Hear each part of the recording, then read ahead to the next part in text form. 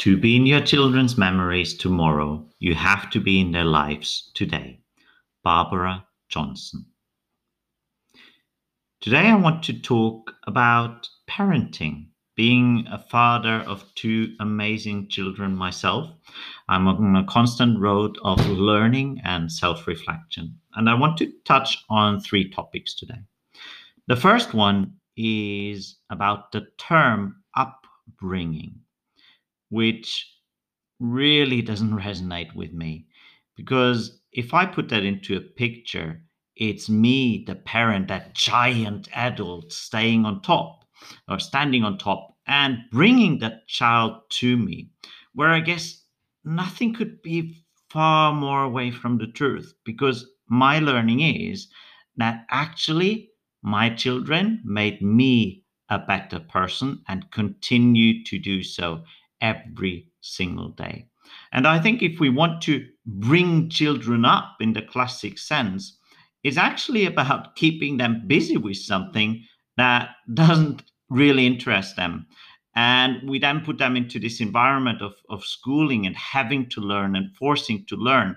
And then you come with these narratives where a child will say, hey, I'm bad at math or I'm bad at this or that. And if you just dismantle the sentence and really look at it, right? It's there's that ownership piece there, the being bad in terms of a rating at something. And that obviously leads to all certain consequences where the reality of the sentence actually is, I'm just not interested in math or this or that.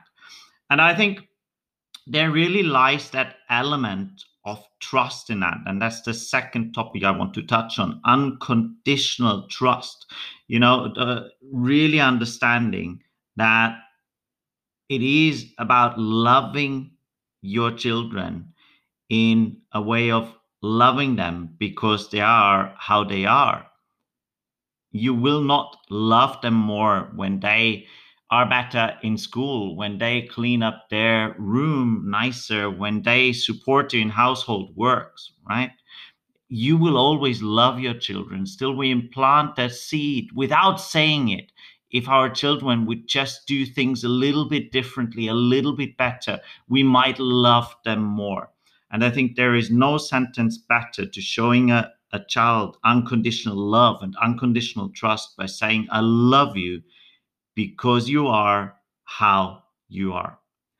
And the third topic I want to lean on, I often get asked, how was your childhood? Can you share how you were brought up? Can you share about your childhood, how your childhood was? And I always go like, well, actually, it's still happening. I am still a child and I still believe that I'm in childhood. And the more I nurture my inner child, the stronger I can be. And I'm on a constant road of learning. And that learning is nothing that you can do, it's something that happens. And a lovely book that encapsulates that is a book by Paul Lindley called Little Wins: The Huge Power of Thinking Like a Toddler.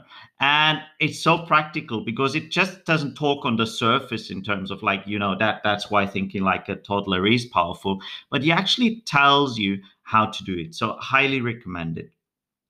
And another element I want to touch on this one is, I believe what we want our children to be is happy. And that means once they grow up and become adults, we also want them to be happy adults or happy grown-ups.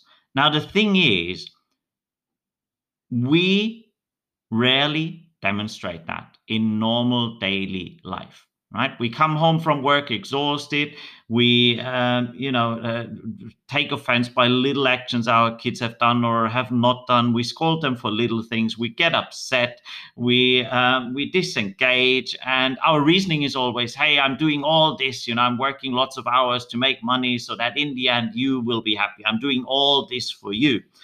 And I think there is that deeper sense in there where I think the child thinks like, God forbid, I never want to become like that, right? So if we constantly show them what happy life means to us, they would really resist in becoming an adult and becoming a happy adult. So it's about going back and thinking, what can I do every single moment I spend with my children to show them what happiness means, to show them what real joy of life means, to show them what learning really means.